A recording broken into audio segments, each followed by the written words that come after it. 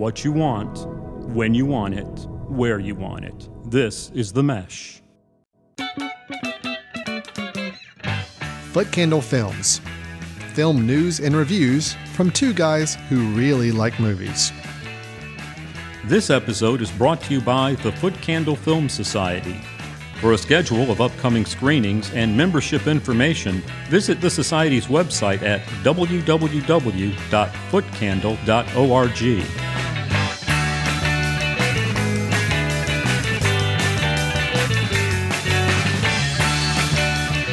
Hello everyone and welcome to Foot Candle Films here on themesh.tv. This is our ongoing film review and discussion show put on by Foot Candle Film Society and here the Mesh.tv podcast network. My name's Alan Jackson. I am one of the directors of the Foot Candle Film Society and the annual Foot Candle Film Festival. And across the table from me, Chris Fry, the other director in both of those roles as well. How you doing, Chris? I'm doing fine. Hello, podcast listeners. Yeah. We've got a couple of great films to discuss for reviews today. Some new films, some big films that we'll be discussing. We will be reviewing the films No Time to Die, which features a character named James Bond. Not sure if you're familiar with him, but he's kind of an up-and-coming fictional character in the movie world. And we're going to review his latest entry. Actually, it turns out there's 25 of those films. So go figure. So we're also going to talk about Halloween, which features Michael Myers. I don't know if people know who that is either. Right. Michael Myers. Yes. He's kind of new in the horror world. He is. He's up and coming there as well. We're talking about some breakthrough characters that are just trying to get some attention in the world right now. Right. Michael Myers from Halloween Kills. We will be reviewing that film as well here momentarily. So after those two reviews, we'll have some movie news to share with you. And then we'll end the show with our recommendations of films we think you ought to check out that we recently caught up with or were reminded of. But Chris, we've got a lot to cover. So how about let's go right into our first film review, which is the latest James Bond film. And it is No Time to Die. Bond, any thug can kill. I have to know I can trust you. Well, I understand 00s have a very short life expectancy. You are a kite dancing in a hurricane, Mr. Bond. Is this really what you want? Always alone?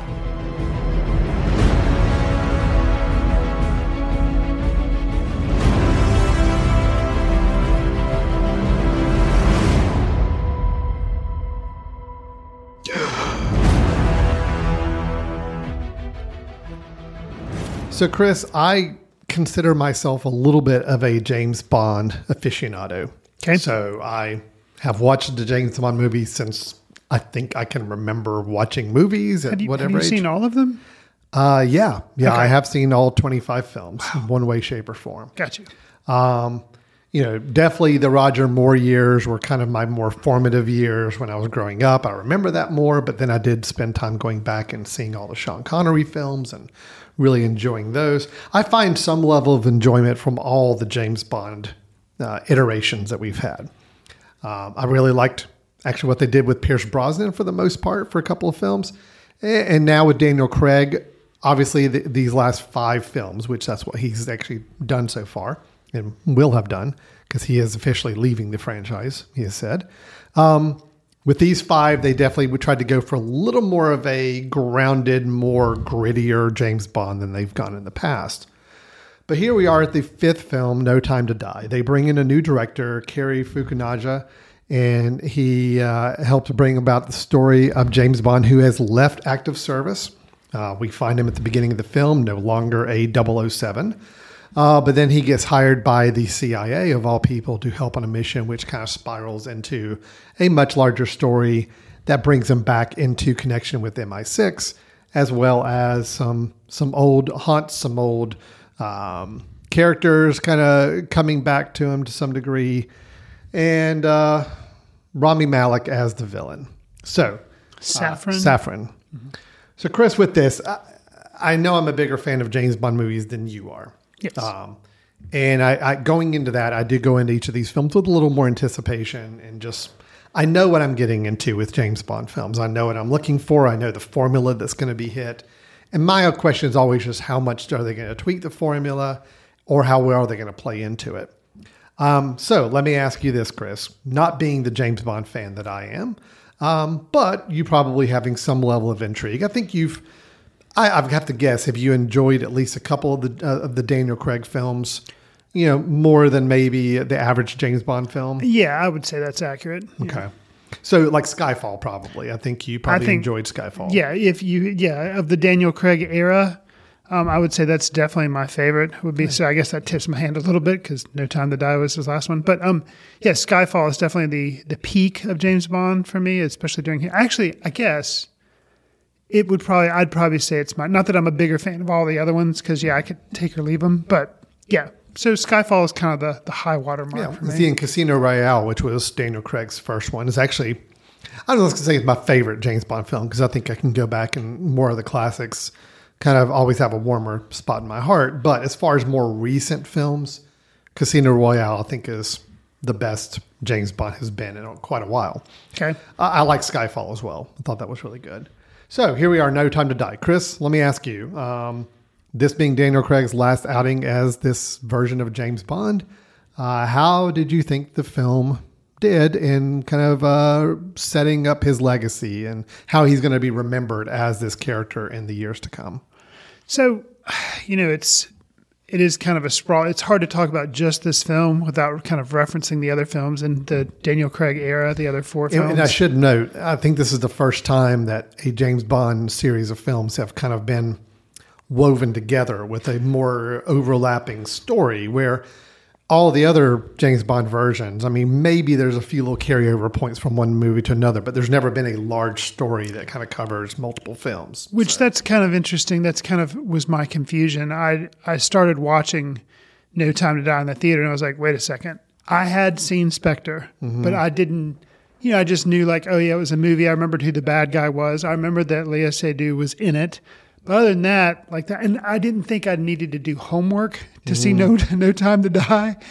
And then when it started off, I was like, wait a second. There was like jumping in timelines and stuff. I'm like, okay, clearly I should have watched Spectre again before I sat down to watch No Time to Die. Now, that said, I was, did get up to speed and was okay with where I was, but I was never expecting the No Time to Die to kind of be its own, or the James Bond films to be their own like BCU, the Bond Cinematic Universe, as opposed to like the Marvel. Because, it's like, Marvel movies, it's like, okay, I need to know where this film ended up because this is going to be referencing things. So that kind of took me by surprise.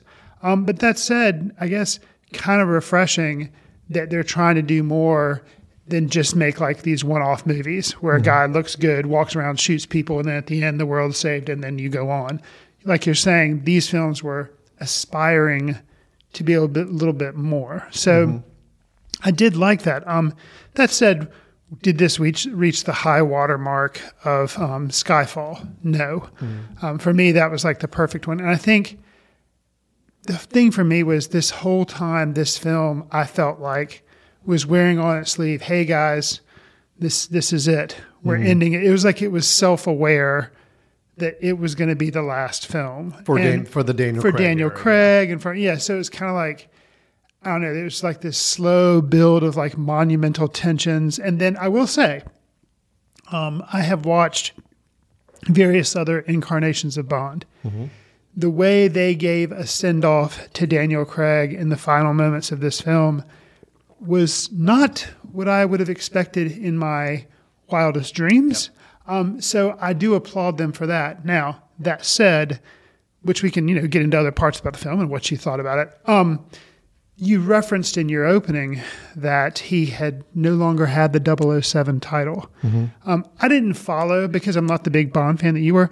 I was not aware that it had been teased on the internet that Lashana Lynch, I wasn't even aware of who she is. I think I've maybe heard her name before, but that she was going to be in this film. Not only that, but apparently a lot of buzz on the internet, she was going to be 007. So I thought that was interesting. That was new to me. But then I was kind of disappointed that they kind of let that lapse a little bit. I was like, oh man, now where could they go from here? I don't know. But I'm interested to hear your thoughts, Alan. What's your reaction? I like this film. Okay. I had a good time with it. Do have a lot of misgivings, a lot of issues, a lot of concerns. But overall, as I look at, especially, I didn't think Spectre was that entertaining or that memorable. Quantum of Solace was his second one. I definitely didn't like that one. Okay. So his whole run has been peaks and valleys, and this is on the higher side. I think this ended up higher. Not as good as Casino Royale, not really as good as Skyfall, but I felt like it had a lot. Third. Yeah, but it had, it was the middle of the ground. Okay. There was a lot of moments I liked. There were some moments I didn't like, but overall, I think I still came away feeling like this was a pretty good Bond entry. You're right. It did play up the send-off mentality of the whole film, maybe a little too much. Okay. But at the same time, I like the fact that I actually felt like there were stakes in this Bond film, which I don't normally feel.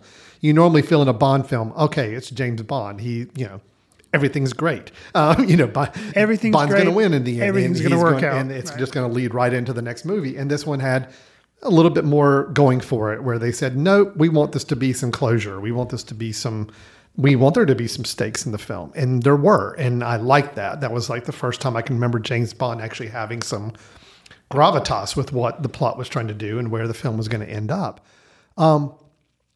That being said, the film, of all the Daniel Craig films, this one has leaned in more to the goofy side of James Bond. Of the Daniel Craig Daniel Craig yes, movies. Okay. Like because they were and stuff, the first few films are so much about grounded, more reality, more gritty, and just, Bond had some quips here and there, but it was never like rapid fire humor. Mm-hmm. Got you. This film, I was surprised, leaned in a lot more with the one-liners and with the off the wall, over the top sets and big villain doomsday devices. It was more than I've seen in the last 4 films. Right. I kind of liked it because it was kind of a little more throwback. Even I'll say this, even the closing credits, not spoiling anything, but the closing credits actually plays an old James Bond theme song. It's actually the one Louis Armstrong did from On Her Majesty's Secret Service. Wow.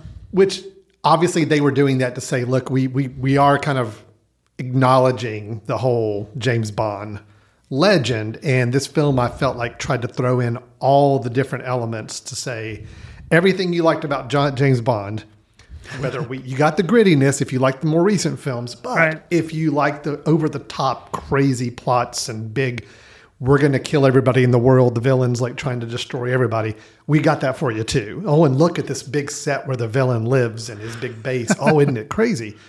I think they're really trying to play all angles. It works fine. It doesn't work consistently. Okay. There are ups and downs with the film, but overall, I had a good time with it. I thought it was thought it was a satisfying end to the fairly satisfying. Okay. Yeah, fairly satisfying. I still, just like with most Bond films, I still don't really understand the plot of what the villain's trying to do and how. And even the ending doesn't make a lot of sense to me. Okay. Even my son and I were trying to rationalize the ending on the way home. It's never crystal clear, but I don't think that's why you go in to watch a James Bond movie, is to perfectly figure out the villain's machinations of how he's going to destroy the world. You just kind of go with it. So I had an okay time with the film. I wish it was a little better, but it was okay. It was fine. I think if you're a James Bond fan, I think you'll find enough to enjoy out of it. But I don't think going in expecting it to be what I think are Casino Royale, Skyfall, some of those high water marks in recent years, it's not going to hit those for you. So, sure. I thought it was an interesting send off, and they had been trying to kind of retool Bond, like you say, and make him more gritty. And this was kind of leaning back to kind of the old school, a little campier, and actually times, the old like style Bond with the little campy stuff. That was the stuff I never really cared for. Yeah. So that's why I never really. And honestly, the fact that every Bond film did seem to be kind of like a TV movie where it's like, yeah, you don't have to see him in order. It doesn't matter. It's just like, it's kind of like the movie of the week. You just, okay, he fights this criminal, it's over. It doesn't matter. And that's what I found refreshing about these 5 films is that you did, and I didn't realize how much, obviously, like I said, because I had forgotten Spectre, because I, like you, wasn't that big on it. But then I realized, well, I needed to remember it because I need to know what's going on. So I like that better. But I think to be fair to anybody who hasn't seen the film, the only thing you need to understand is that James Bond is in love with a woman that is from a previous film. That's true. And that if you remember from Casino Royale, there was a woman that he met, Vesper, that he was also kind of more of a first love for him in this series, and she died. I mean, that happened 5 movies ago. Right. That's really all you need to know with it. I mean, everything else, I think they do an okay job of saying, all right, like, you don't need to get too deep into it. Yes, there's the Blofeld, the villain played by Christoph Waltz. If you know a little background on him, it's helpful, but I don't think it keeps you from enjoying the film if you don't know his background in the film. He plays a part, but it's a part that I think is fairly standalone and doesn't, Well, and I think that was my problem with, you've kind of alluded to Rami Malek and his role as Safin. So Blofeld, to me, was the most interesting part of Spectre, and I don't feel like he was in it enough. And then with this film, the fact that he's in it some, and the parts that he does play are really like kind of cool. Yeah. But then that kind of sets poor Rami Malek up to fail, because I don't feel like he was given enough, and he was so. I feel like honestly, it was all like in the character writing. He was kind of made out to be very cartoonish, and that's what he ended up being. I did not like the villain. Okay. I did not like Rami Malek in that role. I did not like the villain as a whole. Wow. I just did a Dr. Seuss Dr. Seuss. I felt like he was miscast. I'm not saying Rami Malek's a bad actor. I like him. I think I just don't think he had the gravitas that was needed for this role. Gotcha. This is the last villain of this Daniel Craig James Bond, and he's supposed to be the one that's kind of been a little more mastermindish, throughout the series in a way. And yet they play him as a what's very typical as these big bad guys now is you get somebody who's very unassuming. You get somebody with a kind of a real softer voice and more menacing, but not being overly menacing, just more like subtle. And yeah, Rami Malek played that part, but it was just a boring villain. And I'd much rather would have seen Blofeld play a much bigger role in the film than this one. I'm on the same page with that. And plus, trying to do the math on the ages. That so bothered me. Yeah. The age doesn't work. They show him in the beginning as kind of a flashback. And it's supposed to have been like 15 plus years ago. He's got a mask on. Yeah, but still. It was supposed to be like 15 to 18 years ago. And I don't buy it. So that threw me out of the film quite a bit. Yeah. And so overall, I just don't feel like the villain worked. Okay, fair enough. That was one issue for me with it. But otherwise, I like the other characters that we had. I mean, Elia Cedillo, I thought was still really good as Madeline. We have Ana de Armas, who is only in the film a little bit, which I think a lot of people are kind of surprised by. She's kind of was touted as being like a big player in the film, and she's in like a 15-minute sequence. Right. But she was fun. I liked her character in the film, so I thought that was good. Ray Fiennes as M, I thought also very good. You mentioned LaShonda Lynch, who you may recognize from Captain Marvel. So she was that's where Brie Larson's friend, kind of in the film. Got you. Yeah. LaShonda Lynch as Nomi, the new 007. Yes, I think. Also, all of them really good. So I like the supporting cast. I like all the players. Rami Malek, I just thought was miscast, and I wish the villain had a little more unique style to him than trying to mimic what we've seen in so many other villains in recent years. Yeah, I'll echo that. The supporting cast I really like, and I feel like if this was, which they're not, they've already talked about searching for the next Bond or whatever. But if this was the last Bond film, I felt like they gave Daniel Craig a good send off, and they also did a good job with Ray Fiennes as M, Ben Whishaw as Q, Naomi Harris as Moneypenny, Jeffrey Wright as Felix. Kind of like an acquaintance of Bond's who he keeps running into. And I felt like the way they use those, I guess sometimes you feel like, oh, well, they got to have Moneypenny in this because it's like, it's a Bond film. We have to at least see her, reference her. But I didn't feel like they were like shoved or forced in. They were woven in so that it worked. They all had nice, and they all had their nice moments. They all had their key scenes. I think it was a good, what do you call it? Where it's a whole cast, good ensemble. Yeah. There you go. That's the word I was looking for. So that's No Time to Die. I had a pretty good time with it. Can I ask you one quick question to see if you point out something? This is very minor and should not affect anybody's enjoyment of the film in any way, shape, or form, but I'm just more curious. So the composer of the film, the music was Hans Zimmer. Okay. Yes. There is a moment in the film, actually several minutes in the film, where a score is used. Oh, interesting. From a different movie. Really?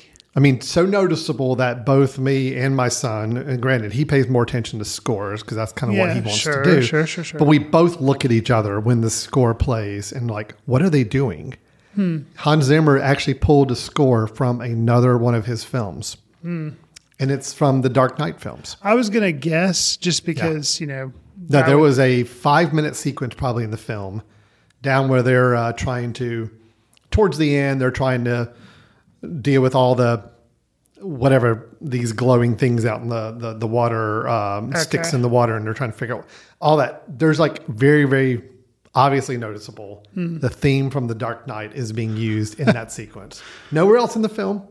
The rest of the film is very Bond-like with a lot of horns and brass and this was all strings, and it was exactly the Dark Knight theme. I think by that time I was kind of exhausted because 163-minute runtime. It is a long movie. I was like, okay. You're not really paying attention to the music as much. No, but that does not surprise. And when you said like if I could have guessed, because I was aware that Hans Zimmer did do the score, like what might he have like stolen from? I'd be like, well, probably the Dark Knight. Oh yeah, so, sure enough. I almost what I envision in my head is somebody in the studio execs saw the draft of the film and said, hey, the score in this part of the movie, I don't really care for as much. We need to swap it out with something different. And they're like, well, we don't really have anything else.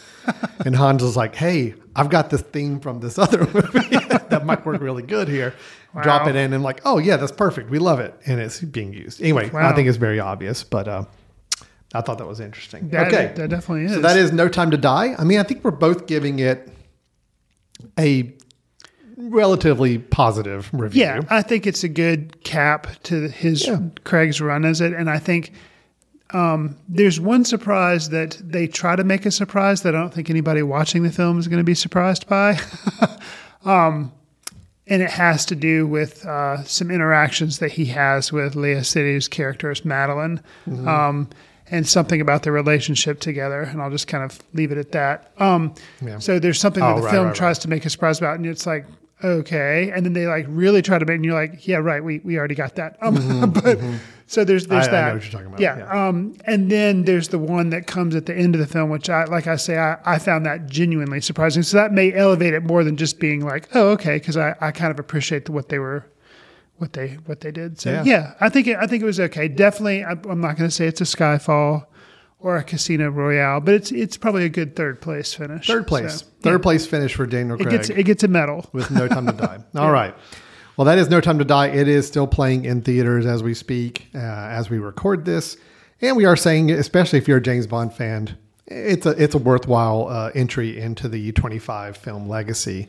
If you're not a James Bond fan and you haven't seen any of the other Daniel Craig movies, I do think it might be a lot to absorb.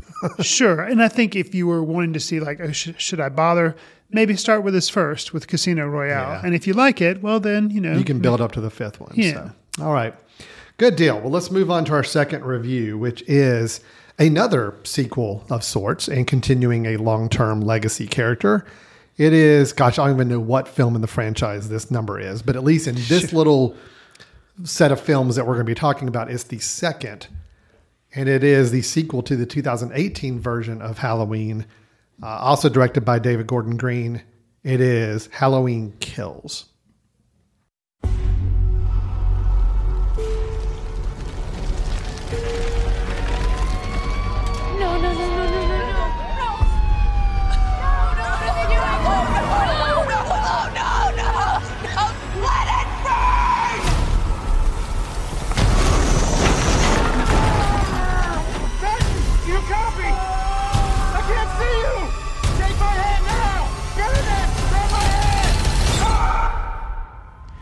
So oftentimes before I get a chance to go to the theater, I do see little bits of reviews on Facebook or Twitter, or sometimes I, see them just online, and people will make just general statements, and I'll just kind of briefly look at it and then, not read any more because I don't want to spoil the movie. So one of these instances just so happened to come through. I saw a headline from Paste Magazine, and they said, "Cynical sequel Halloween Kills, gorily treads water." And then a little bit of, did read like the sub headline and then quit because I didn't want to spoil the movie. But it said the body count is through the roof in this illogical continuation of the Michael Myers saga, which fails to deliver the payoff it promises. So hearing that general thesis, and then the article would proceed from there, which I have not read in fairness, but just based on that kind of their feelings on the film. Alan, how did your experience pair with theirs on seeing this sequel to the 2018 Halloween? About the same. Okay. The key word treading water, I think, was the key in that review you just mentioned. Okay. This is the second film of this already reported trilogy. And it's very obvious. It's the second film that really doesn't know what it's supposed to be doing other than continuing the story for the third film. Sure. Yes, it is the prototypical Michael Myers is on the loose and he's going to go around killing people. And oh my gosh, we're all freaked out because Michael Myers is on the loose. I admire the film for wanting to explore one aspect. Unfortunately, it just did, I think, a horrible job of it. I think I know where you're going with that. This whole impact on the community around this town.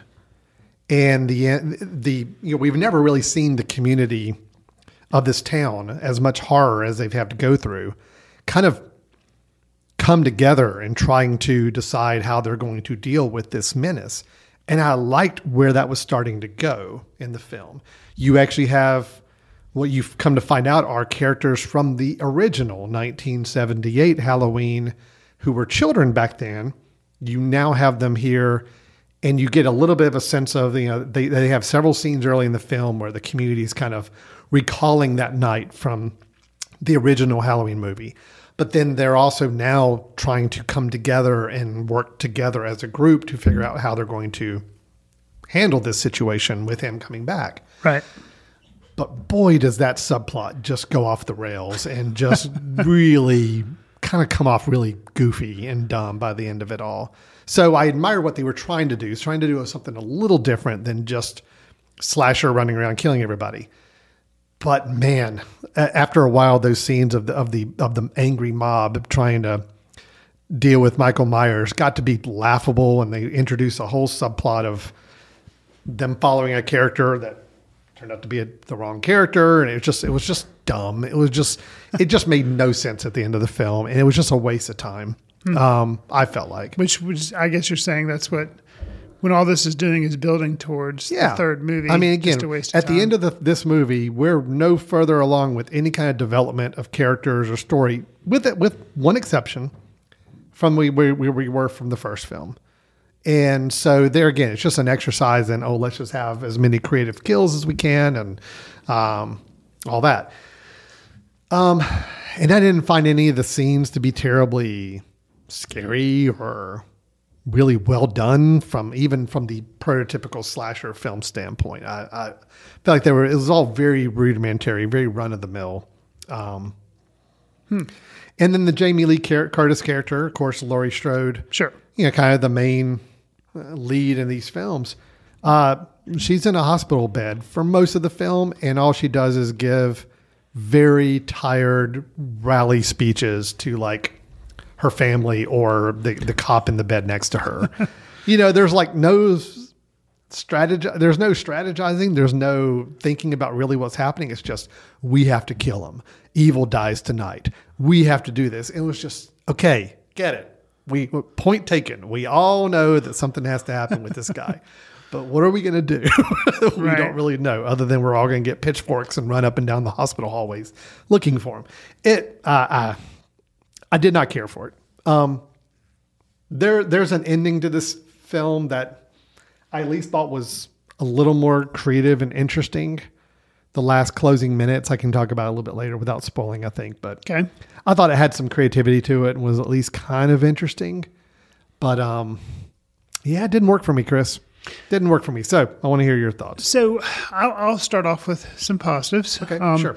Overall, I felt like it was, I liked the 2018 Halloween. Okay. And, you know, since we kind of detailed our history with the original Bond franchise, I'll say Halloween franchise, I'd seen the original Halloween film by John Carpenter, and I liked it.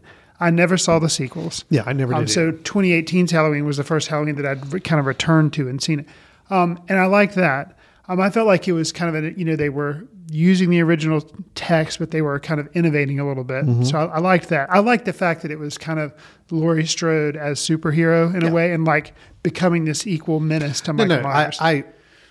I did not like the 2018 quite as much as you, but I still respected it, and I think still had a relatively good time with it. Yeah. So I'll focus on positives first.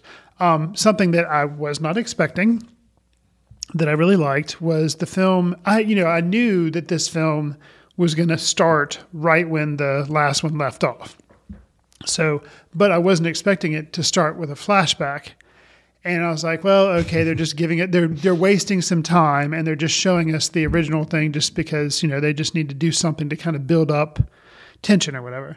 But I was a Thunder Road Halloween crossover that I wasn't expecting. And for those of you that aren't aware what Thunder Road is, it was a movie that Jim Cummings starred in. So he is in this film in the flashback, and I really liked his role. I really liked what he did with he played a police officer, which is what he does in Thunder Road, which is not a horror film. But so that to me was fun, and it was an interesting way to kind of have a winking flashback in a way. So I liked that. So that was unexpected, and I like that. You were talking about how they tried to handle like a topic and you were like, well, that was interesting that they tried to do that. And to me, what I'll say that I was surprised they did it, but it didn't in the end really work, was the kind of about mob justice. Yeah. And you're saying how they were reflecting on maybe this town coming together to try to rid themselves of Michael Myers, but the dangers in sometimes succumbing to mob justice. I thought that was interesting. Yes. And actually in the hospital, them running around doing it, that didn't bother me. But what didn't work is I felt like towards the end of the film, they returned to some, you got to say mob justice because it's more than just one or two people.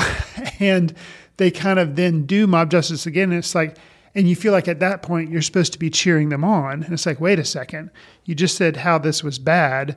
And now you're expecting us to cheer these. So it was kind of like the whole you can't have it both ways argument. So that kind of derailed it, kind of unfortunately, at the end of the film, which is when you're supposed to completely be on the film's side. And we'll segue into a little bit of, not spoiler territory, but hinting kind of things at the end of the film. There's a character that meets their demise, and the way that they meet their demise, I was A, not expecting, but B, I was like, okay, that's interesting. Yeah, and I then agree. They hint something about, it's no spoiler, obviously, as Alan indicated, this is the second film of a trilogy that David Gordon Green had signed on to. We're going to get Halloween Ends in 2022. So, Michael Myers is still going to be around, people. So they kind of hint for the first time, well, granted, I hadn't seen all the other Halloween movies, but in the first time in this thing, like something about Michael Myers. And I was like, that is interesting that they're referencing something about his character, his being. I will say the last 5 minutes of this film were surprising to me. And I thought at least had something interesting artistically going on. Okay. Because, well, as kind of ludicrous as the lead up to that ending scene is, it still kind of worked to where, it's the middle chapter. It's the darkest chapter in a trilogy, just like you typically have in the middle one. Like, things are at rock bottom by the end of the second one. And that absolutely is the case here. Sure. And so anyway, I did think there was some interesting moments to it. But, Chris, the thing is, and I did like the idea too, that it was this takes place immediately after the end of the previous film. Right. This is the same night. like, Right. all one night. And I would hope they continue that for the third film, where it's basically going into the morning of, whatever. I think they'd have to do it's that. like all in right? a 12-hour period or something. Right. The problem is, though, I mean, it has been 2 years since that first film came out. There are some moments in this film where they are trying to have you recall back to that first film that just didn't work. And I just have to bring this out because it's funny for us personally. Okay. There was a guy who was an actor in the first Halloween 2018 one that we've met, Drew Schneid, who from the film Drought. Yeah.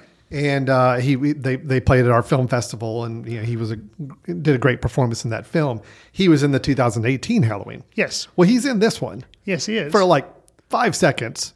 Yeah. 2 different 5 seconds, so a total of maybe 10. True. And it's just there again, and we're supposed to have a moment where his mother sees him, and it's all emotional, but like, yeah, but I had to like even recall from him, like, remind me, who was this again? And why are we supposed to care about this? And it's like, oh yeah. And 2 years ago, he died in the 2018 film. So here he is again. I guess originally maybe this film was supposed to come out last year. Possibly. So if it had been 1 year later, I could see that it would have a little more impact. But it has been a little more time. And to kind of recall back to all the characters that died in the first one, it was like, okay, it didn't quite work as well. It didn't have the impact that you would hope. I forgot. I totally forgot at the beginning of the film. I remembered that character just because I remembered he was in this movie, the one you're referencing, Drew Scheid. But what I didn't remember is one of the Strode women. There's Judy Greer, who plays Karen. Of course, there's Jamie Lee Curtis, who plays Laurie Strode. Then we have Andy Matichak, who plays Allison. I did remember there were 3 women. It was like, the grandmother, the mother, and the daughter. Yeah, I got that. What I didn't remember was that Andy had a boyfriend. So even more mind-blowing to me, in the beginning of the film, I didn't recognize this because I'd forgotten. Like you say, it's kind of like, it's kind of a callback to our Bond discussion. I needed to do my homework of watching Spectre before I watched that. Yeah. I needed to maybe, I guess, revisit Halloween 2018 before I saw this, because her boyfriend, Cameron, is dressed up in a Halloween costume. Yeah. And I didn't remember that. And so at the beginning, I'm like, wait, who's this guy? And why is he doing like, I was kind of. No, it was disorienting. I don't mind the serialization of the story. No. But, I think the filmmakers need to understand a little more time has passed. And it's not like these characters from the first film were like super memorable, like really standout characters. These are a lot of like smaller, minor characters, but yet they're trying to get us to recall and feel some sort of emotion because they're there or gone or whatever. And it just doesn't work. It's kind of like, granted, I do understand we're supposed to recall something. We know it's following the night up, but the people we remember are the Strode women. Yeah. Those are the ones it's like, okay, if you want us to remember people, those are the ones we're going to remember. Yeah, so, well, and of course, Michael Myers. But, outside of that. Yeah. I also did not like... So, okay, I mean, every time you have a movie like this, a slasher horror film, you have to take with a grain of salt that the characters in the film are going to act very irrationally and make dumb moves. Sure. And unfortunately, you have to, because, otherwise, if everybody did what they should do in those situations and get the heck out of their house and run and go somewhere safe, then the movie there would be no movie, okay? So I get that you have to have your characters be a little dumb. But the whole sequence with, I'll just say Big John and Little John, I thought was just, not only was it just over the top, really kind of blatantly stereotypical and just really kind of, I think, very broad in how they try to depict this couple, but also and a little insulting at times, but also the fact that here it is, 2 people who are living in the house they know Michael Myers came from. Right. And they know that Michael Myers is on the loose, and they hear somebody in their house, and yet they still insist on going upstairs to face this. And it just makes... I at that point, I'm like, okay, this is ridiculous. This is ridiculous. I can see this is that. really, really dumb. So, so that's disappointing that they kind of went those paths again. You've got opportunity to do something a little smarter with these films, and I thought they were going there with the mob justice side of things, and it just fell apart, and it just didn't work in the end. So, I admire them for at least trying, because, like you say, there are with horror slasher films where you have if it's in a series and it's built on something like Nightmare on Elm Street or Friday the 13th, where you have a returning big bad guy, a returning big bad slasher guy, then you kind of know certain things are just going to happen in a certain way. But the fact that they attempted to have the whole mob justice angle, I thought was interesting. I liked the clever flashback using Jim Cummings. But overall, it was just a bridge film.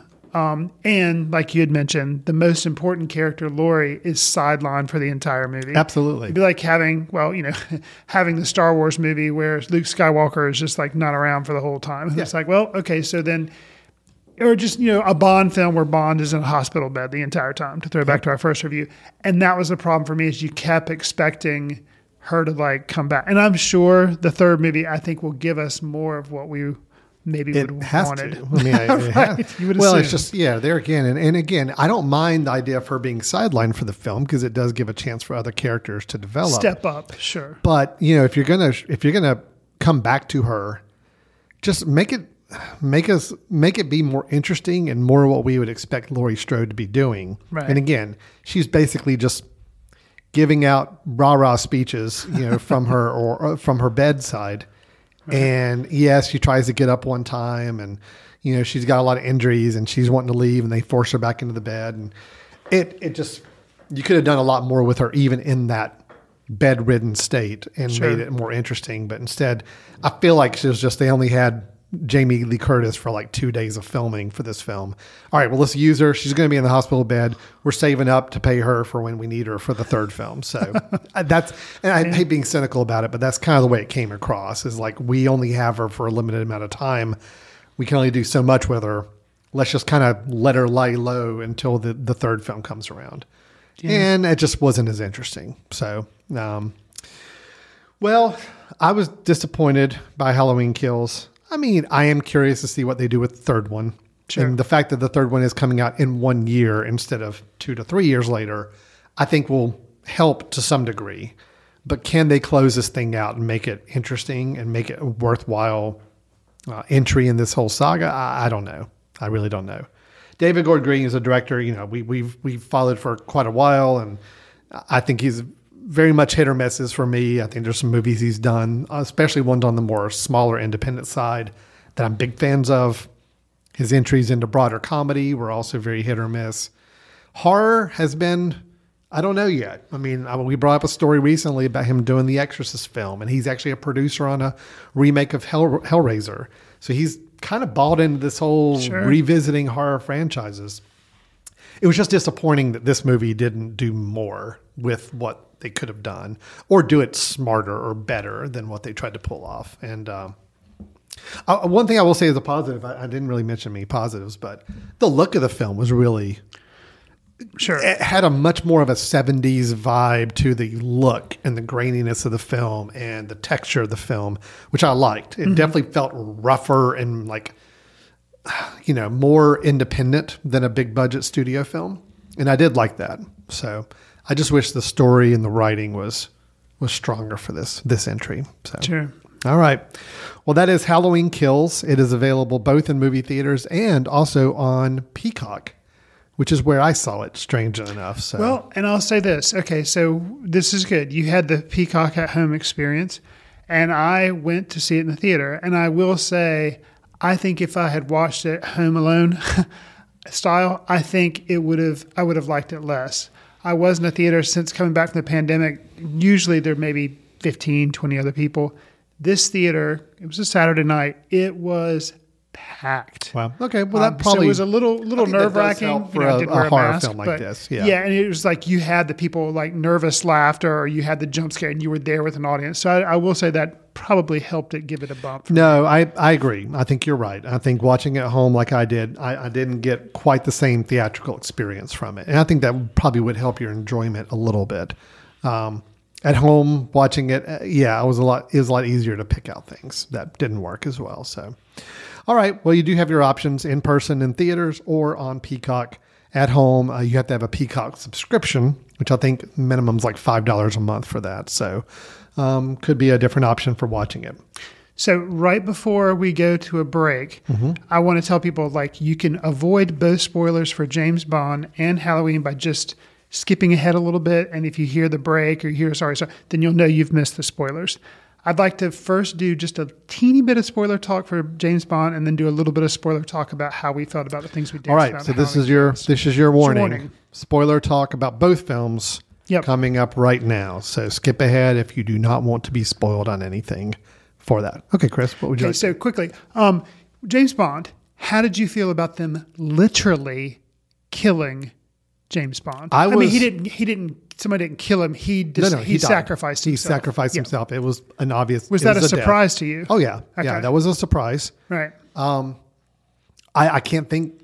There's not been a James Bond film, even at the end of an actor's run, where they've killed him. Right. I didn't think so, but I'm not an aficionado. So this was the first time they'd ever said, "Okay, this is his story arc ending, and he's literally going to die." Yeah. Yeah. Okay. It was surprising. Okay. I still kind of was a little stunned at the end that they actually went through with it. Yeah, me too.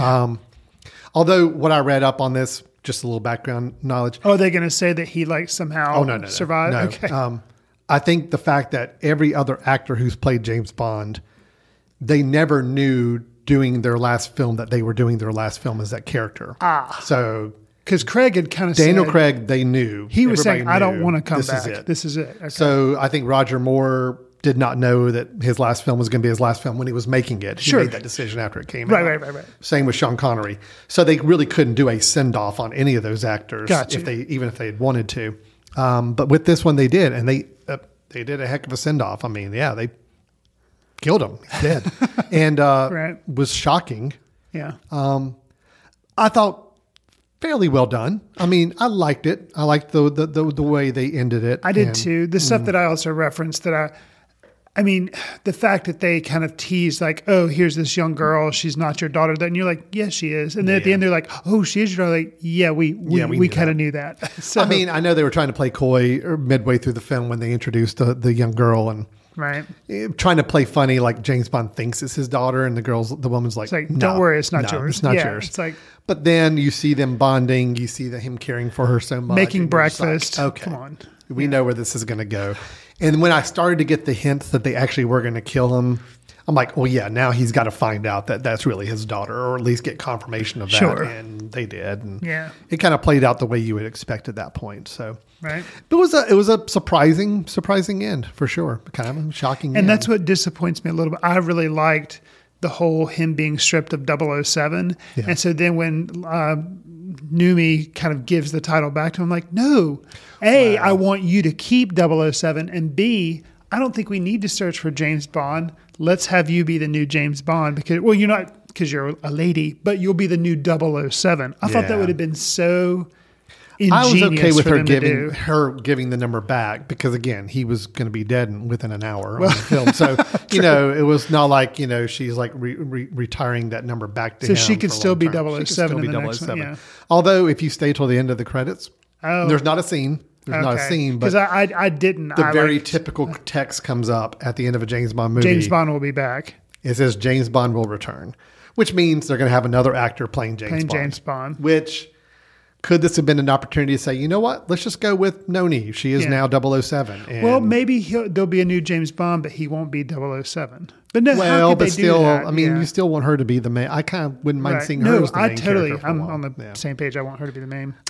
And then with Halloween. Yeah. So let's jump ahead to Halloween because that was kind of what I wanted. So I was surprised that Judy Greer died. Yes. That was shocking to me. But they had introduced this new thing how, well, the reason Michael is just like going around and can't be stopped is because maybe there's something to him like supernatural, or there's some type of force that maybe just he can't be killed. They've always teased at that, and like in any of the, I think, even in the first film, there was some teasing of that about whether or not that's the case. I felt like the mob basically he's just pure evil, looking like they killed him. Oh yeah.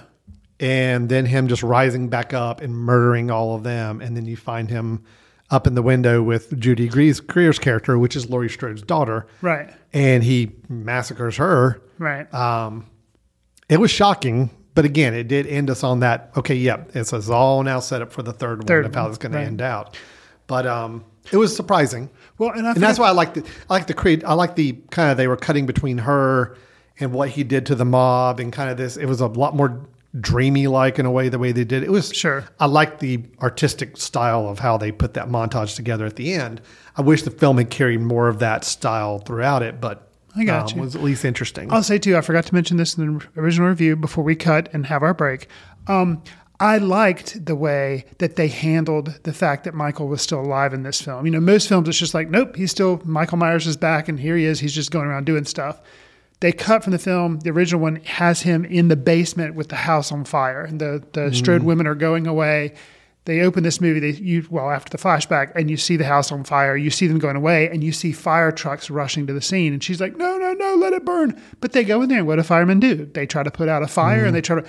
And because of that, Michael gets access out of the basement. I thought that was genius. So it's like, okay. Yeah, it was smart. That's how he... I thought that was a really good way. He was like behind a roll-down garage door type of thing. So that's how he kind of had stayed back there waiting for people to come rescue the house. So I thought it was like a decent explanation other than just he's like, yeah. And it was a pretty interesting ending. Sure. I just felt like everything in the middle was just messy and didn't really make sense. Okay. Spoilers are done. Thanks for listening. We'll be back here from our break in just a moment with some movie news and our recommendations. So stay tuned. Footcandle Films here on the Mesh.tv. We'll be right back. This podcast is sponsored by Jackson Creative, a custom communication agency located in downtown Hickory, North Carolina, specializing in online content creation. To learn more, visit thejacksoncreative.com. Jackson Creative, we tell your story. Welcome back to Footcandle Films here on the Mesh.tv. First half of the show, we had our reviews of No Time to Die and Halloween Kills. Yes. Both interestingly titled, playing off each other. No Time to Die, but yet Halloween Kills. So anyway, fun with titles. There you go. All right, Chris, let's move on to the part of the show where we do some talk about upcoming projects and films that we're following. You know, we reviewed ones that are out in theaters now, but now let's talk about some that are going to be up and coming that we're maybe interested in. And if it's okay with you, Chris, I'm kind of taking over this news this week. That's fair. Because we've got to talk comic book movies. It's been a little while since we've either talked about one. I think Black Widow was the one that kind of we did get to cover. Was there another one? Oh, we did Suicide Squad. Well, and we did Shang-Chi. Oh, yeah. Okay, I guess there has been a lot more than I realized. Well, they made a lot of announcements in the last few days about some new projects coming out or when to expect new ones, both from the Marvel Cinematic Universe and the DC Cinematic Universe, whatever it's called. And so we have a lot of project updates. So I thought maybe let's do this, Chris. Maybe let's go and hit the highlights of both camps and kind of what they have coming out. Only fair. And then that way you can tell me what projects of them, if any, you are excited about or you find interest in. Sure. And why. And I'll do the same here as well. Okay. So let's start first with the DC side. They had their Fandom event just this past weekend, where that's their opportunity to talk about all of their media coming out soon, films, TV. And this is separate than like a Comic-Con. This is just a little individual thing just for DC. That's correct. Gotcha. Okay. So there were really 4 projects I was going to mention kind of briefly that they touched on that I think are more of interest to us film-wise. Okay. 3 of them were actually going to be films. One of them will be a TV show, but I do want to bring it up because I think it's interesting. Okay.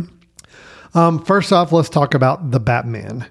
And just to clarify, this is The Batman. Batman. That is the differentiation between the Tim Burton 1989 Batman, is this one has the in front of it. It is scheduled to premiere now March 4th, 2022.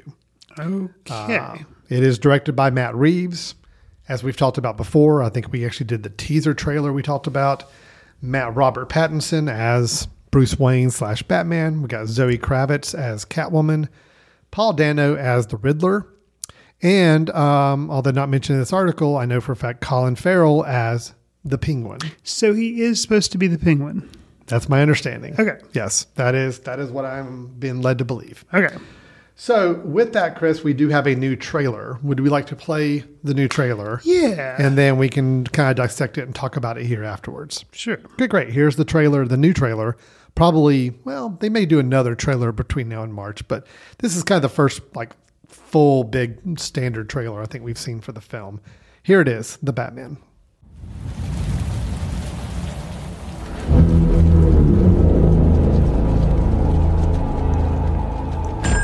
Police! Hands up! Stay still! Get out of here!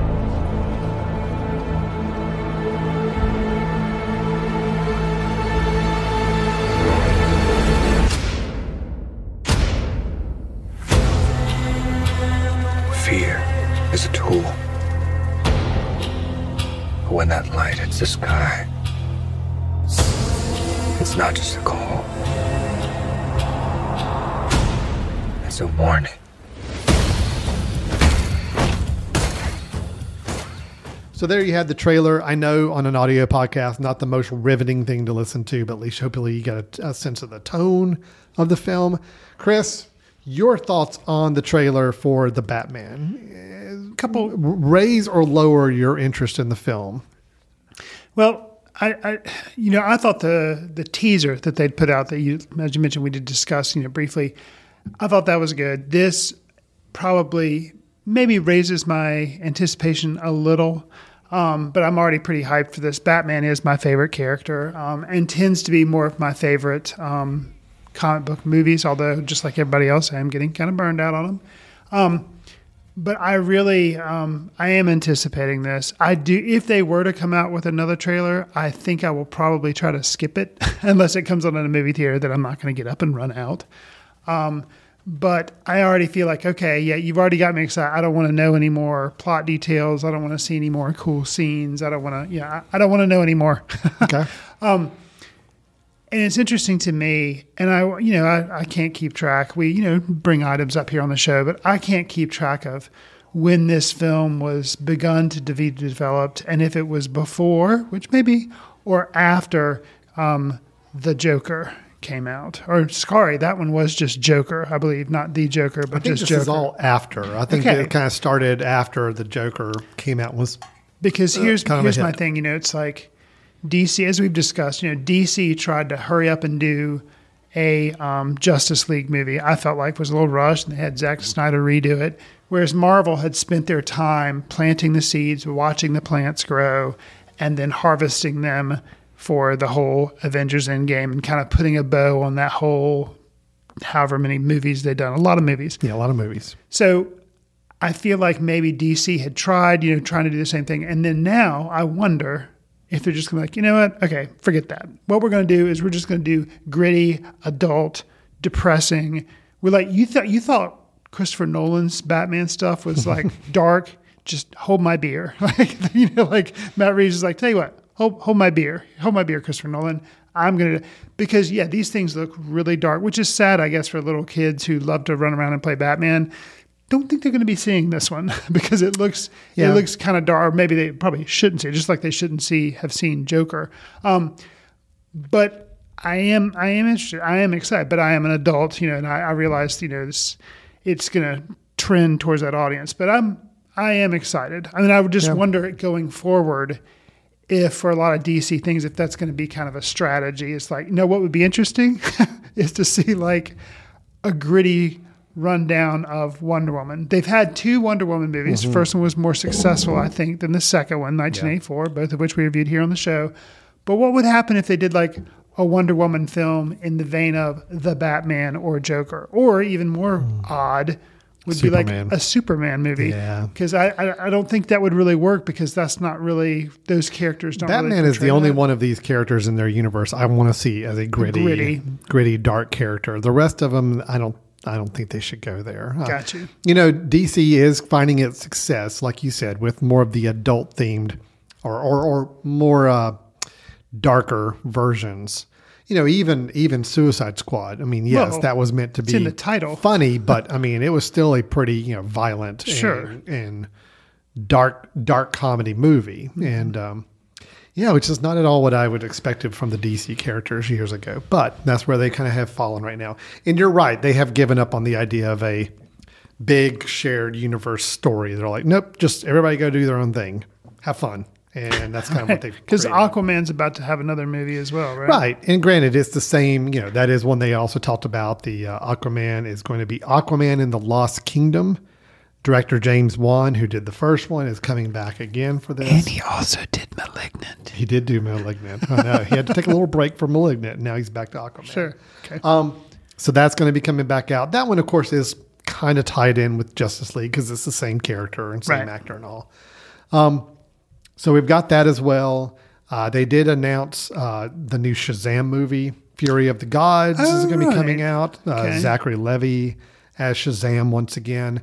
This one is now going to include Helen Mirren and Lucy Liu as villainous gods. So I guess the bad ones that they play against.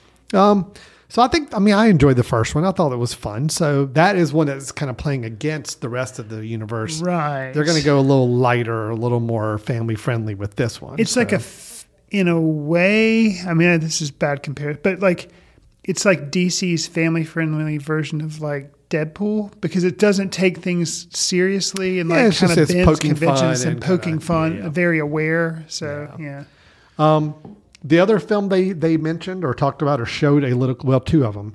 They showed little clips from. Okay. One is going to be Black Adam, which, for those not in the loop, that is going to be Dwayne "The Rock" Johnson. Okay. Black Adam is commonly known as the the villain for Shazam. I was about to say, so that's... But they're doing it as a separate movie. Again, all rules are out the window. Just whatever people want to do. Do you think he's going to be at least... I assume, is the Shazam movie going to come out before Black Adam? So maybe he'll at least be like teased or something? Or we don't know? I don't have a date for Black Adam. Okay. Shazam is going to be June 2023. Okay. So we're still a year and a half away from Shazam. Now, Black Adam is bad, though? Well, I think they're going to play him as kind of an anti-hero. So kind of like the Venom, the whole thing. Yeah. Okay. Basically. Interesting. But that's Dwayne "The Rock" Johnson. He's been teasing this movie for years, like the making. And it sounds like they finally have at least a couple clips. Okay. And it's at least going to be a year from now before that thing shows up anywhere. Okay. Last movie I'll mention is The Flash. Now, is that still starring Ezra Miller? It is. Ezra Miller is still in it. They released a very, very, very teaser trailer for it. Okay. Ezra Miller actually introduced the teaser trailer on the whole conference, the big expo thing. Okay. And in the teaser trailer, we see that Ezra Miller gets to act alongside himself because there are multiple versions of the Flash in this movie. Okay. The whole multi-universe thing that DC has as well. There'll be someone playing Supergirl, although I don't think you really see her much in the trailer. But this teaser does do one thing that has got all fans in a tizzy. Uh-oh. Get the fans in a tizzy. A good tizzy. Oh, okay. Good tizzy. The narrator is a familiar voice. The narration is by Mr. Michael Keaton. And you get the profile of him in his Batcave as his version of Batman. So Michael Keaton is going to be in the Flash movie as the 1989 Batman version, but now a older version of him. Because in this movie, the Flash can hop between different realities and universes. So instead of running into Robert Pattinson as Batman, he's... Okay, understandable that he could run into... Yes, he's running into the Michael Keaton version of Batman in the film. Okay, DC, just throw it out the window. Like, whatever. So they may actually kind of get the jump on the whole multiverse thing, which is going to be with Doctor Strange. Like, they're just saying, like, okay, we're already there. We're doing all sorts of crazy stuff. Keep in mind, timelines. The Flash is still going to be another year before it comes out, I think. Gotcha. So I think Marvel will still be beating them to everything here in the next 6 to 9 months. Right. But DC's giving it a run too. So, yeah, of course, there's even a shot where you see Ezra Miller getting ready to take the tarp off the Batmobile, which is very clearly from the shape of it, the 1989 Batmobile. And you don't see it, but you know he's getting ready to reveal it. So they're going to go all in on the nostalgia for this do we know, and of course the answer is no because the movie's not out yet, but do you get a sense that I mean, they're doing that to make fans happy, or do you think Michael Keaton and that whole Batman will play kind of a role in the Flash movie, or do you think it's probably going to be like 5 minutes of the movie? My guess is it would be a relatively small role, but okay. I don't know. Sure. I mean, I have no idea. Huh. Michael Keaton's been in he's been in some Marvel movies. He's been, out and about. So who knows? Maybe he is playing a bigger part in this film. But that because I'll be honest, you were saying we're going to announce each one and you're going to tell them, and I'm going to say like level of interest. 0 interest in the Flash. 0. Even with knowing Michael Keaton. I watched a little bit of the TV show, whatever, just 0 interest. But the fact that Michael Keaton, I'll probably see it just because I want to see the Batman stuff from Michael Keaton. So you got me on that one. That was the hook that we needed to get. And I guess actually kind of good because I already had really low expectations for a Flash movie. So that makes me interested, but I'll still kind of go in with low expectations because I'm just thinking that it'll be such a small part of it. So it very well could be. But we'll see. The last thing I was going to mention from the DC fandom, okay, which is not a movie, but I think it's close enough related that we should mention it. Okay. We talked about Suicide Squad as a film that we reviewed a couple months ago when it came out. John Cena played a character called Peacemaker in that film.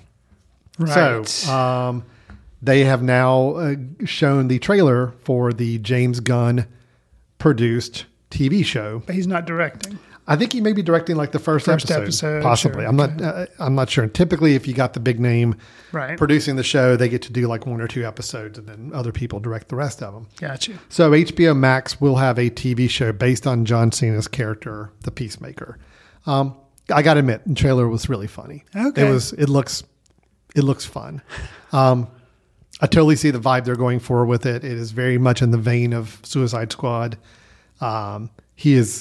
They're playing him as kind of a goofball, kind of arrogant goofball, but also you can tell the film's going to skew into having some more, make him a real character and have real development of him as well. And this takes place timeline-wise before the movie that we saw? No, I think it takes place right afterwards. Because if you recall, spoiler for if you have not seen Suicide Squad, one of the end credit scenes is Peacemaker is in the hospital room alive.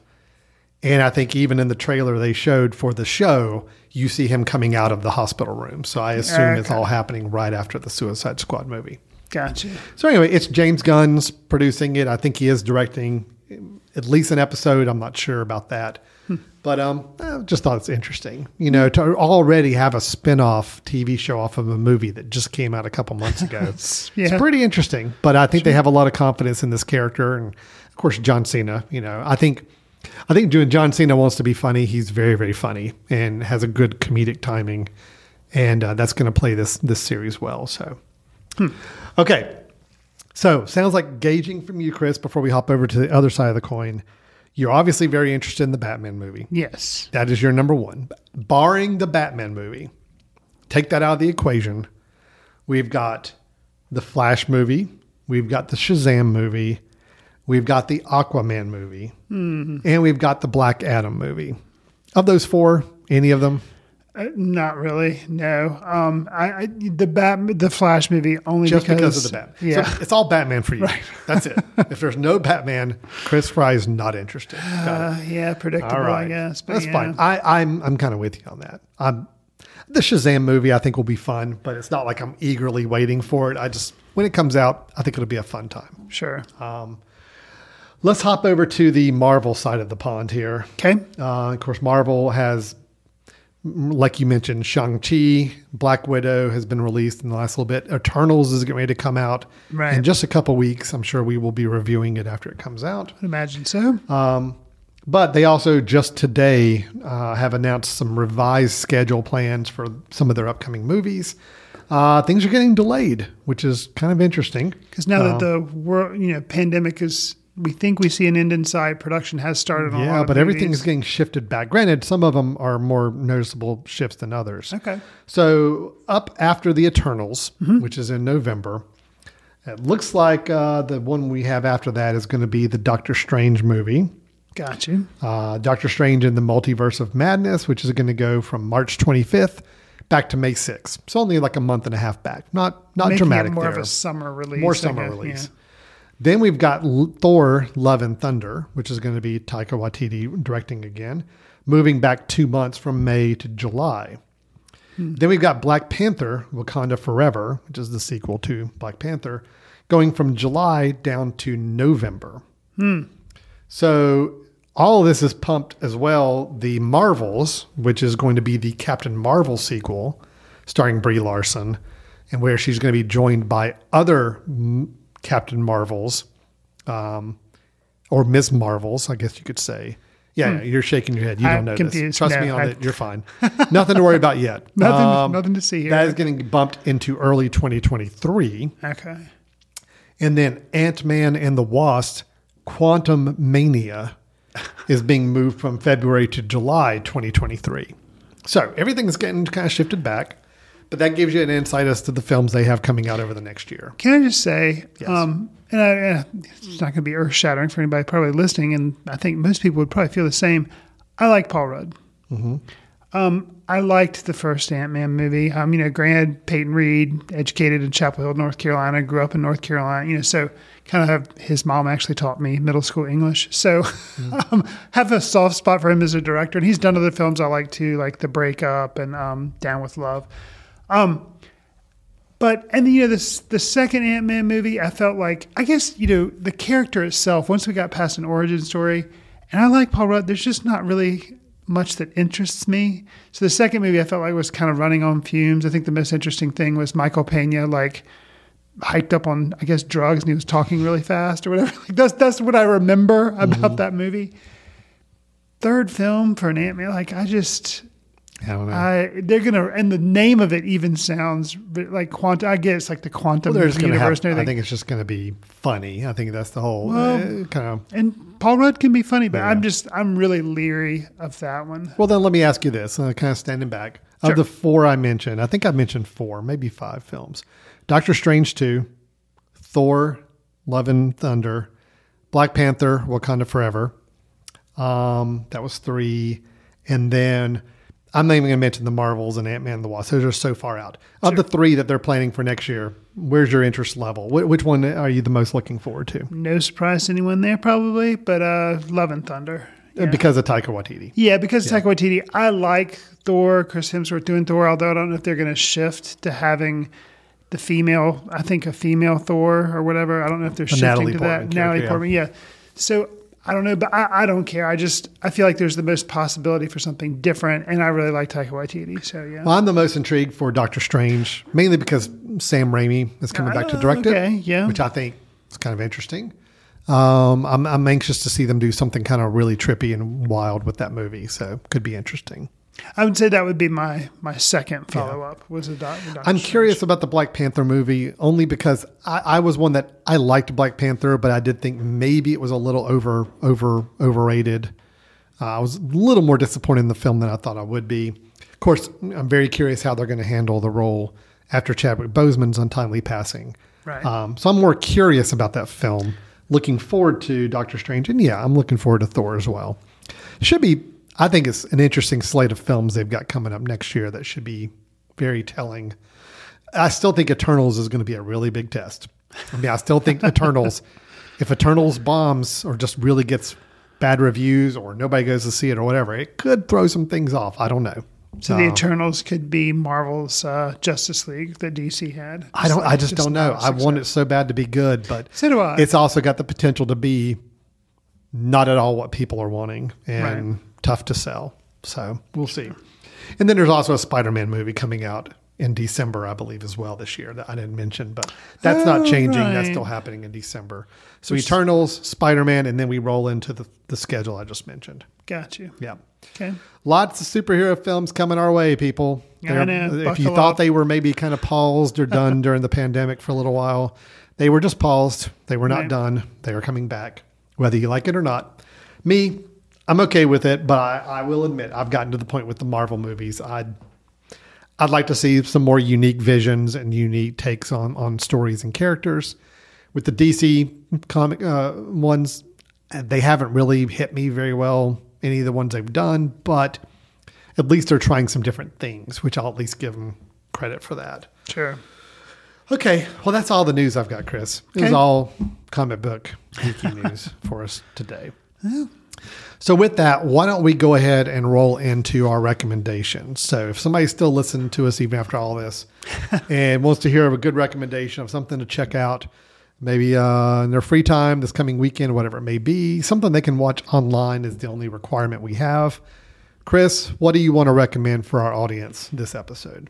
So I'm going to recommend the second documentary of 2021 done by a director who is known for being a director of narrative films, and it's their first documentary.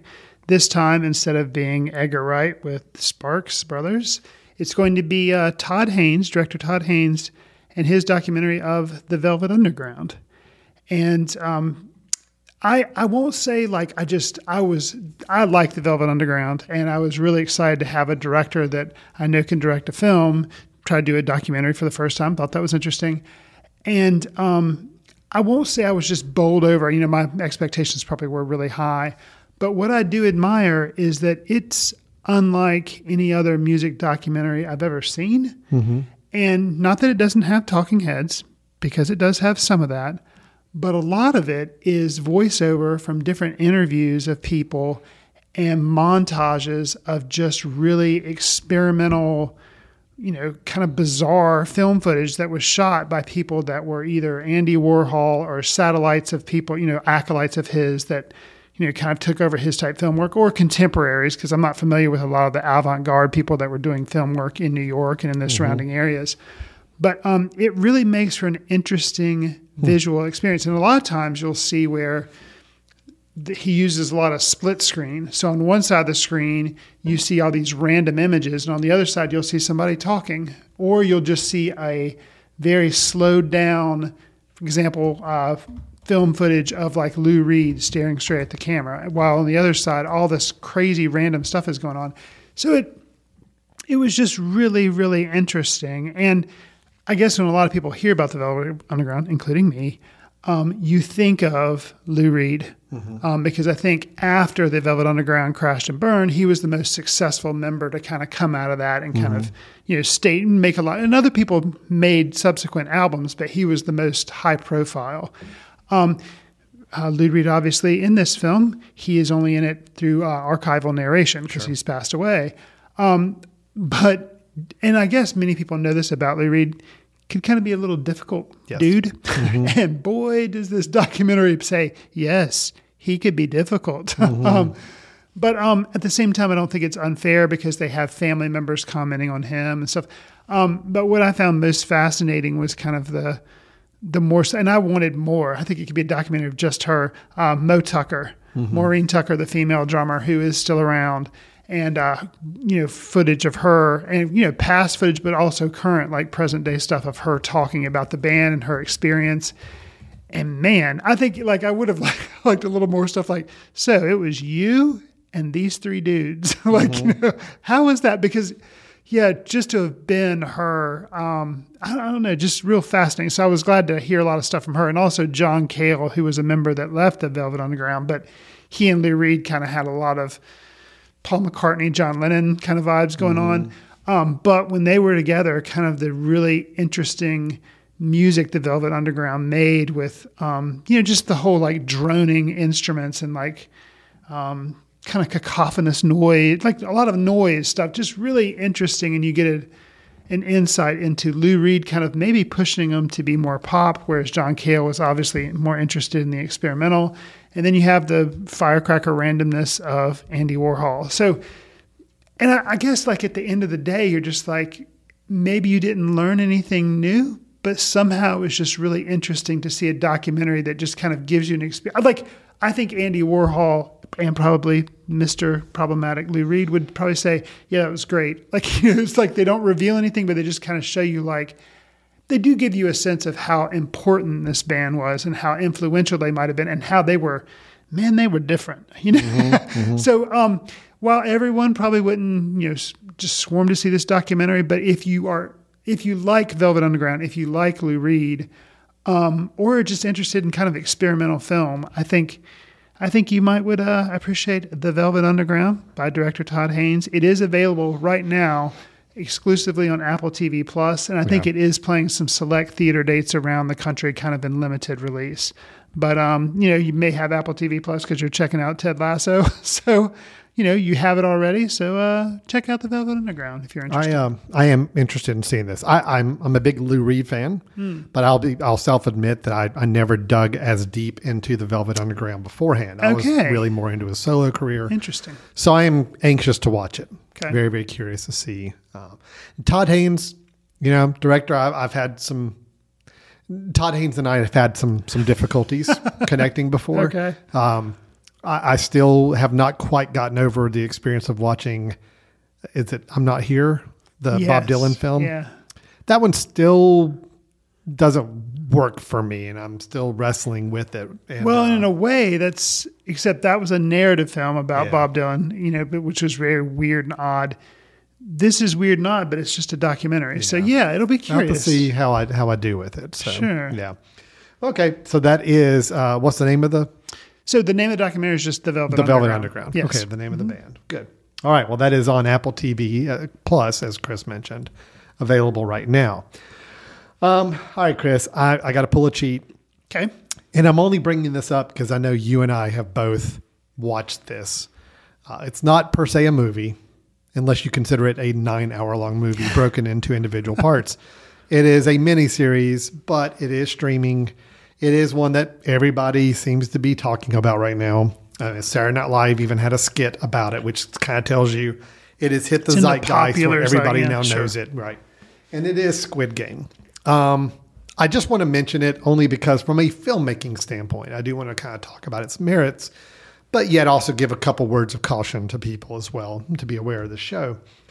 This is the one that's gotten all the acclaim. Well, not even all acclaim. It's gotten some blowback as well, but a lot of popularity. I think it already set records on Netflix for being like the most watched show they've had, in the history of Netflix. I'm glad something overtook Tiger King because... Yes, it absolutely has, which I agree with you. I think this is at least a step in the right direction. The premise of the show, for anybody who hasn't heard about it or knows about it, is that hundreds of players are brought to a strange location to compete in a series of children's games, all with the idea of winning a very, very large and growing cash prize. The catch is these are all people that have been brought here because they're all at difficult points in their lives financially and cash strapped, maybe owing money, maybe severely in debt, whatever it may be. So they see this as their option to get out. The little bit of the rub is that, if you don't win your game, you die. So kind of like a Running Man type situation. It definitely, the influences here, obviously the Running Man, you've got kind of a Most Dangerous Game kind of story mentality to it. There is a mystery involved with, why was anybody doing this and who's behind it. I think the things that work for this show that make it interesting to watch is that you have a different assortment of characters to follow. Almost like Lost, almost like the TV show Lost in a way, in that, yes, you maybe have one or two characters who are your more dominant characters, but you still get some investment in the rest of the characters and their background and lives. Obviously, you have these competitions and games, which kind of plays into more of the reality TV that I think people are so enamored by, watching competitions and people competing against each other.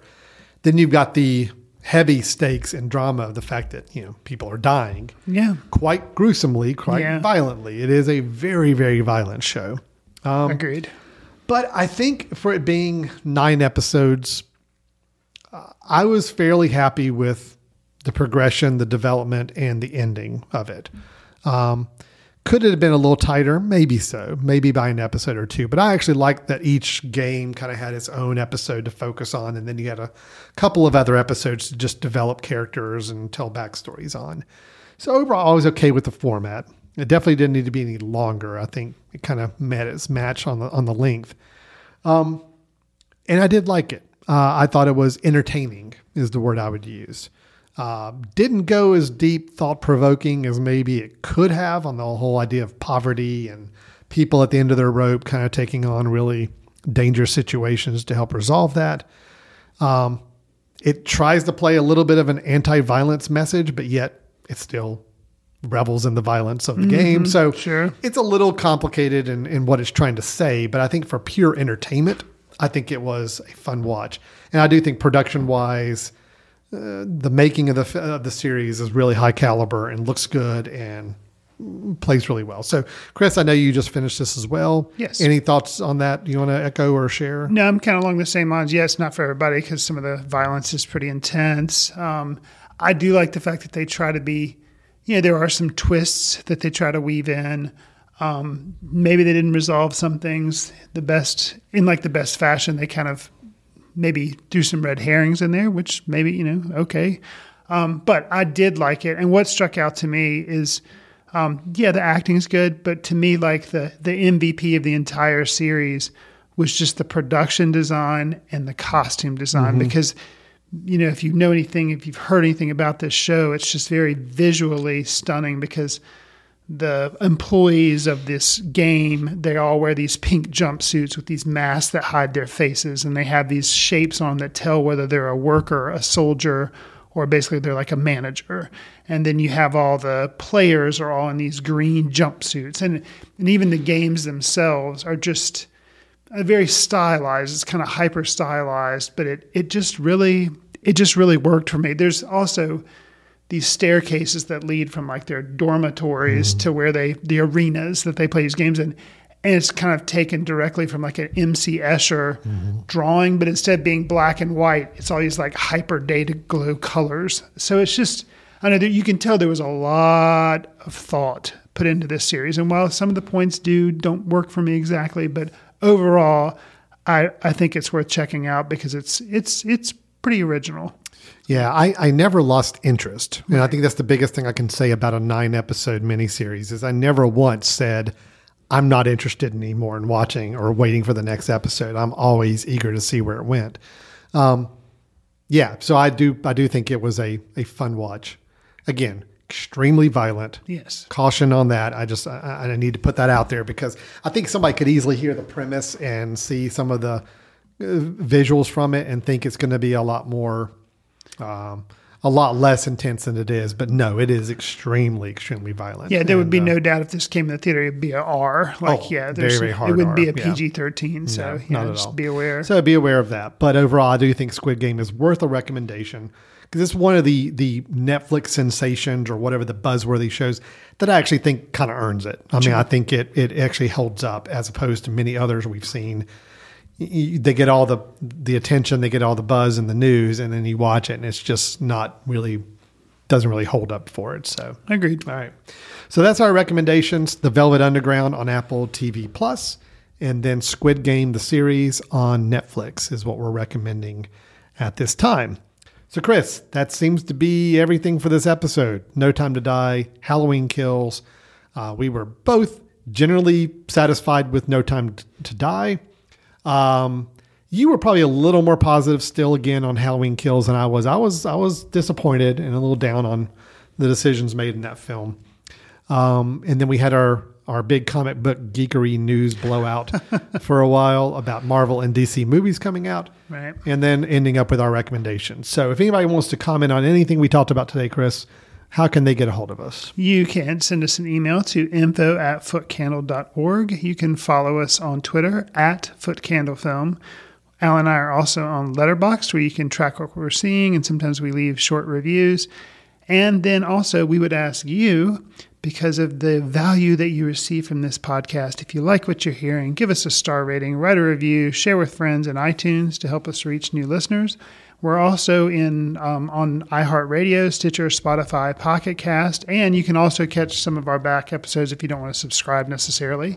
We're also featured on the Mesh.tv website where you can find our podcast, but other podcasts, comedy podcasts like comedian John Reep, or you can also check that out for other podcasts, and that also helps us because we're on that network. Yeah, absolutely. Good call on that. So please reach out to us, and thanks for listening today.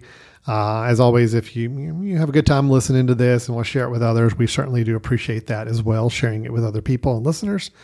And we will look forward to speaking with everybody next time we get together to talk some new movies and upcoming movies. So for Foot Candle Films, thanks a lot for listening. We'll talk to you soon. See you in the ticket line.